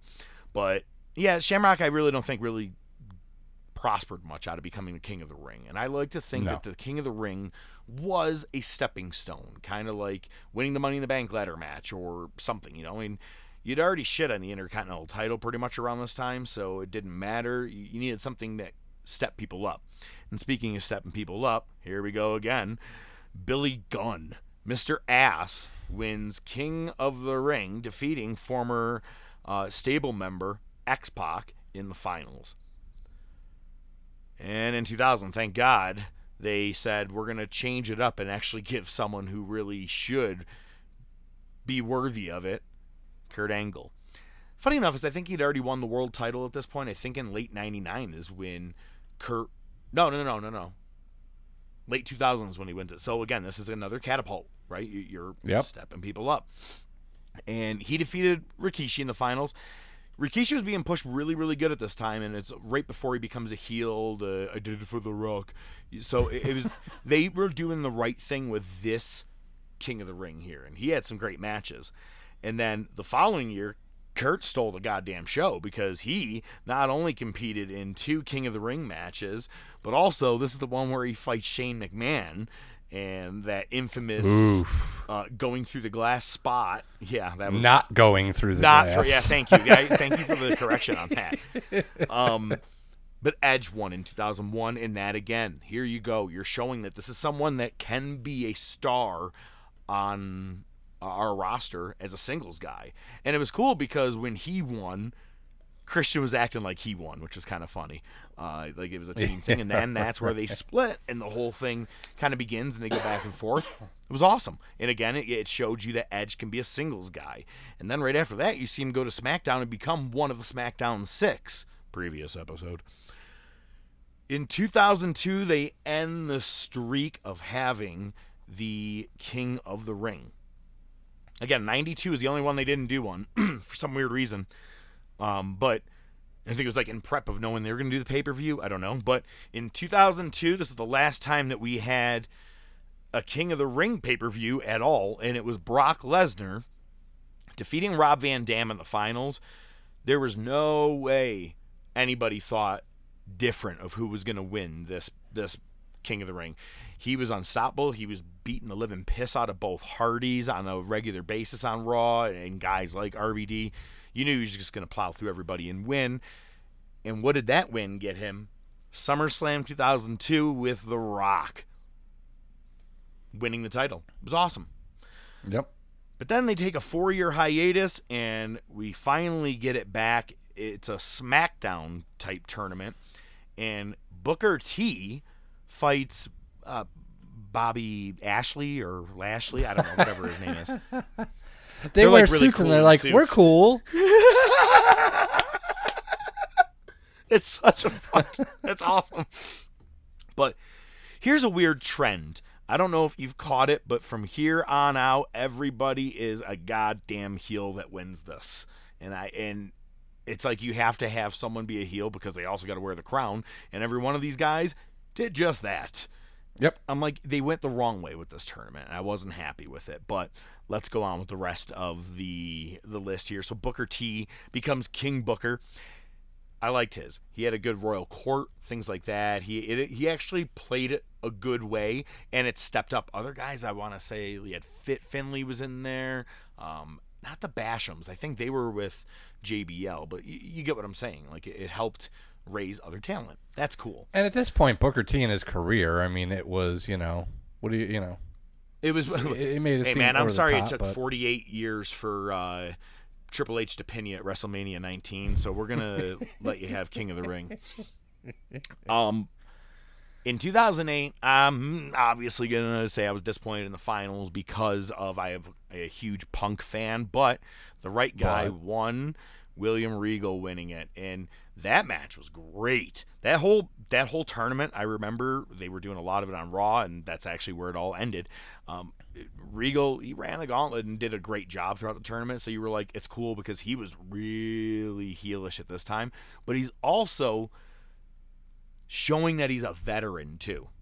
You know what I mean? Like when he was doing when he came over in like 2002, 3, 4, all that stuff, he was in comedic type roles. Right now, he's showing you that he's a ring general. I mean, shit, you just talked about what he did to Goldberg. You know what I mean? So that's exactly right down the line. I think it was. He's at the end of his career too at this point. So. And I think it was well due. I don't think anybody really on the roster at the time would have been able to really carry that moniker the right way. And he was coming out wearing those robes, and it was cool. Here's the last two that I absolutely hated. So that was the next two I hate. But that was in 2008. In 2010, Sheamus defeats John Morrison. Okay, I get it because Sheamus, I mean, we're trying to push him, and he beats Cena down, I think, at the end of this year. I really just wanted Morrison to win, I think, probably than anything, just because I thought it would be a good catapult for him. I know I keep saying that word over and over, but or a stepping stone for Morrison. It is what it is, yeah. At this time, Morrison was really, really getting over. But then after this, he was pretty much gone within a year or two, knowing that they weren't going to really push him the right way. I just don't know if Sheamus really needed it. And speaking of someone who really did not need it, in 2015... King Barrett. Now, he was Bad News Barrett, and then all of a sudden they make him a king. He's King Barrett, and that's pretty much how he goes out, being in the, what was that team? The the middle? The Jobbers. No, yeah, Cena's Bitches. Cena's Bitches, that's what it was. Cena's Bitches.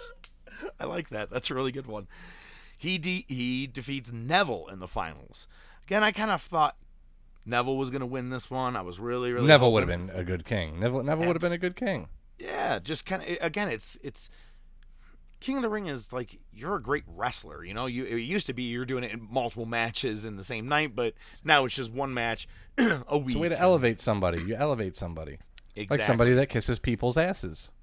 And somebody that kisses Vince's ass and follows Wait, are you talking about our most recent King of the Ring? Oh, I don't know, maybe.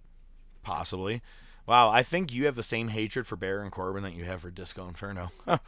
No, I don't. I've actually defended Baron Corbin several times, and while I am very disappointed because you and I think, are in the same boat, in 2019, we thought Chad Gable was going to win King of the Ring. That's the way it seemed to play out. Because that's when he was really on his own singles push and everything. He split from Jason Jordan prior to that. But then, and not only did Corbin win this, he then starts calling him Shorty G, or is he the one that originally started calling Gable Shorty G? Like it might have started with him. It might have even started before their match at King of the Ring. I feel like you see what I mean. It's like you went completely downhill and ass backwards with what you're supposed to be doing when it came to the King of the Ring. Now we are hearing that there might be one here in 2021 or maybe even 2022. I hope so. And if you guys do it, please do it the right way. And for once in the first time. What's that? Good luck with that. I said good luck with that. But for the first time, let it be a face. It needs to be a face. Since Brock Lesnar in 2002, we've had all heels, so it's almost predictable. Unless you just want to make it a whole tournament of all fucking heels, then fine, I'll be all right with it, and at least I'll be understanding. I'll be understanding of what I'm going to be seeing. But it'll be cool because then we can fill out brackets. I love make our guesses. That's one of my favorite things about King of the Ring is kind of pre-doing that. It's just like it's like doing the March Madness. Now, I said we'll kind of talk about it at the end. Look, like I said, people that it went absolutely nowhere for them, like they didn't need it. I don't think. I'm gonna change actually number 2 out, but you got Ken Shamrock, and you got Mabel. And Billy Gunn. I mean, really, it did absolutely nothing for any of them. Mabel was absolutely the wrong choice. No one wanted it. No one liked it. Meh. But top 5 winners. This is honestly, looking at what you see here of what I got, what do you think? Do you think it's pretty solid? Yeah, I mean, I think it's pretty big. I mean, you got to figure in '85 Morocco. It's easy to say these people because we saw the payoff, right? But Morocco beating Sheik, that was pretty big. That is huge at that time too. That's pretty Very big. True. Definitely. But the long-term payoff isn't necessarily there. So, yeah, I mean, I think yeah, I mean, the only thing that I would say is that number 2, and I won't spoil it. Number 2 didn't need it, because if King of the Ring didn't exist, the same trajectory would have happened. Absolutely. You know what I mean? It didn't need to be. You're 100% correct. Okay, so it doesn't hold the weight that it did with the others. Absolutely. And I'll tell you, in the order of what I have here, number 5, you got Bret Hart. Look, he's the only two-time winner. I'm not saying that he necessarily needed it in '93. He had already won the world title at that point and was going to get back into that title picture again. But it was a great storyline for the entire summer that he had for '93 and all the way into his next build-up, which would be against Owen. And which is funny, number 4. And I said that earlier. He's an unlikely winner, but hell yeah, he had a very successful next several years. He had not won a title at this point in WWE. Now I think we're coming up on that too. Then he becomes Intercontinental Champion. He becomes a tag team champion with Bulldog. Already was a tag team champion with Yokozuna. Yoko as well, yes. Yep, and all those didn't happen until he became King of the Ring. And, of course, had a fucking awesome 94 and was the best heel probably completely in both companies or in wrestling at that time, at least between the American side. Owen Hart was fucking hated. Mm-hmm. He was that annoying little brother. It was he really prospered from being in that tournament and actually winning. And don't forget, he kicked Bret's knee through his knee. I really wish that in that one where after WrestleMania 10 when they were interviewing, I really wish they were like, yo, you got a fucking loogie or whatever just right on the side of your mouth. Before we interview you wipe that the fuck off. I hate it. Every time I see it, I'm like, ugh. Number 3, although a year later, he got the push, Triple H, and it helped him go from more of like a lower mid-card guy to an upper mid-card, and that's okay. It doesn't have to put you right to the main event. It made him go from that annoying dick who was snooty. Anyway, Ferris Bueller. All right. And it gave him the chance to now feud with someone like The Rock, and he helps build The Rock. The Rock helps build him. It was an excellent transition for '97 for both of them, feuding with each other and Mankind as well. All those guys, and what happens? 2 years later, all 3 of them are fighting all the time for the world title. Mm-hmm. That's what needed to be done, which is why I think I really wanted Rock to win, but I guess he didn't need it, But Shamrock also didn't need to win. But number 2, I see what you're talking about. This is Brock Lesnar. If he didn't win this, they didn't even have a tournament. The answer was still the same. He was going to win the title from The Rock at SummerSlam, no matter what. You were 100% right. Rock had just won the title, though, which is funny, from Undertaker in like a triple threat match. And I think they were like, there's no way we could let him beat Taker right away, so we need to hurry up and hand this off to The Rock. Because Rock only came back mainly, I think, for a couple of reasons, but I think the biggest one was because Stone Cold just took off at this point, too. Everything was kind of up and down in 2002. I'd like to talk about that sometime. That entire time where Austin walked away and they're pushing Brock and... Well, because Austin wouldn't but Austin wouldn't lose to Brock. On Raw, he said, build it a pay-per-view. I got no fucking problem putting him over. But don't just go, tonight he's going to beat him in the King of the Ring tournament. What the fuck? And that's exactly what it was. But number 1 is just that guy. He is what Cameron Grimes would say. It's to the moon. He was pushed. And Stone Cold Steve Austin. That's what it was. I mean, I think more than anybody, winning that tournament made him just look legit too to the crowd, not just to see, you know what I mean, like it made him a very credible, I guess, opponent for even the world title down the line. Because I mean, look what happens as soon as he has that match. Now he's fighting Taker on Raw. He's having like big matches at this point. And kind of like some of the guys before him, I think Owen got a good push for a year, right? But I don't think anybody ever had as good of a follow-up post King of the Ring as Steve Austin. Yeah, it's twofold, right? Because one, it gives them the rub, right? And you can't do anything unless, they give you the opportunity, right? Look at Daniel Bryan. Until they actually gave him the green light, he got over, but, if you're going to lose, you're going to lose. So them giving him the rub was one thing, but it was Austin taking advantage and doing what he did, which is just get over naturally. It's hilarious because this last Raw that we were talking about where Stone Cold was on commentary, he actually had a WWF. It was like Kevin Nash. Nash used to wear the WWF hats. Yeah. Austin was wearing a WWF polo shirt. And it's fucking hilarious because the thing is, he's still jaw-jacking with McMahon at this point. Now, you got to figure, this is, 2 weeks after King of the Ring? 1 week after King of the Ring? He's already in Stone Cold form. And like the you accent said, comes out more. He's talking shit. He's telling McMahon to shove it. We're already there. It's just going to take time for the crowd to really get on board, and it's not going to take long at all. So that's what does it. And it's around now that I think people are starting to learn because America Online has now come out. So people are starting to figure out, oh, Vince owns this shit. He's not a commentator. He's never said that. And people are starting to learn it. And it's late 97, September of 97, actually, that it's the first time that McMahon takes a stunner. So you're right. We're a year and a half in advance of him already fucking with McMahon. And it's like they always talk about the McMahon versus Austin feud.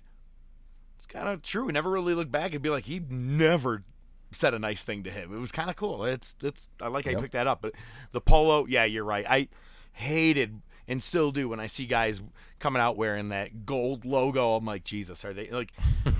We'll push you next week if you just wear this polo for us. We want people to buy this one. No, right? Jeez. Well, that is a wrap for this episode. It's not goodbye. It's just I never am going to see you again. Thank you. I had to work that one in there somewhere. It was my last one. Good year? The worst. Well, that was episode 13 and a third. We appreciate you listening to the Top of Wrestling, whatever device you're listening on, whatever app or whatever. If we happen to make it onto the radio, we appreciate it. I don't know how that even happened. Oh, wait, do they have public access? Are we on that? Can we be on that somehow? Let's just take I'm working on the Wayne's World theme. I'm trying to put that together for us. Oh, man. Well, we are going to be back next week as we have finally reached the part I really, really want to talk about. Bash at the Beach, baby. We're here. The thing I told you I wanted to talk about. So, got a pay-per-view. We got Raw. We got Nitro. And I think he made his way out of the woods. NWA. He'll be back next week with his good shit. Hope he doesn't bring the crickets with him, man. That was kind of... I was going to say, if not, we have the crickets as a backup plan. My name is the Professor Mark Fantasia. He is ODM Joe Rizzo. As always, we like to leave you with a quote. And of course, it's a wrestling show. So we're going to make you do it in the form of someone. And I think that this week, you should do it in the form of William Regal. I knew you were going to do it. I knew you were going to do it. For real? That's awesome. Son of a bitch. Yeah, I knew you were going to do it. Listen here, I'm on bloody credit. His strong, manly hands probed every crevice of his silken femininity. Their undulating bodies writhing in sensual rhythm as he thrust his purple-headed warrior into a quivering mound of love pudding.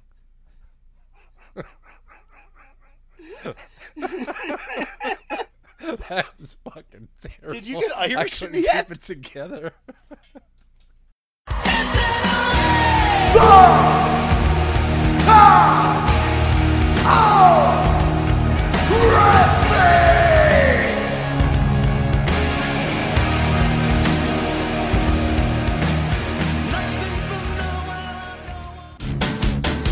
The Top of Wrestling Podcast is brought to you by The Top of Wrestling Podcast. Your hosts are the Professor, Mark Fantasia, and ODM, Joe Rizzo, with special weekly segments by Nightwing the Analyst, Rashawn Hilton. Without your continued support, it would just be some guys talking wrestling. Feel free to interact with the show on Twitter, YouTube, Facebook, and by email at thetopofwrestling@gmail.com.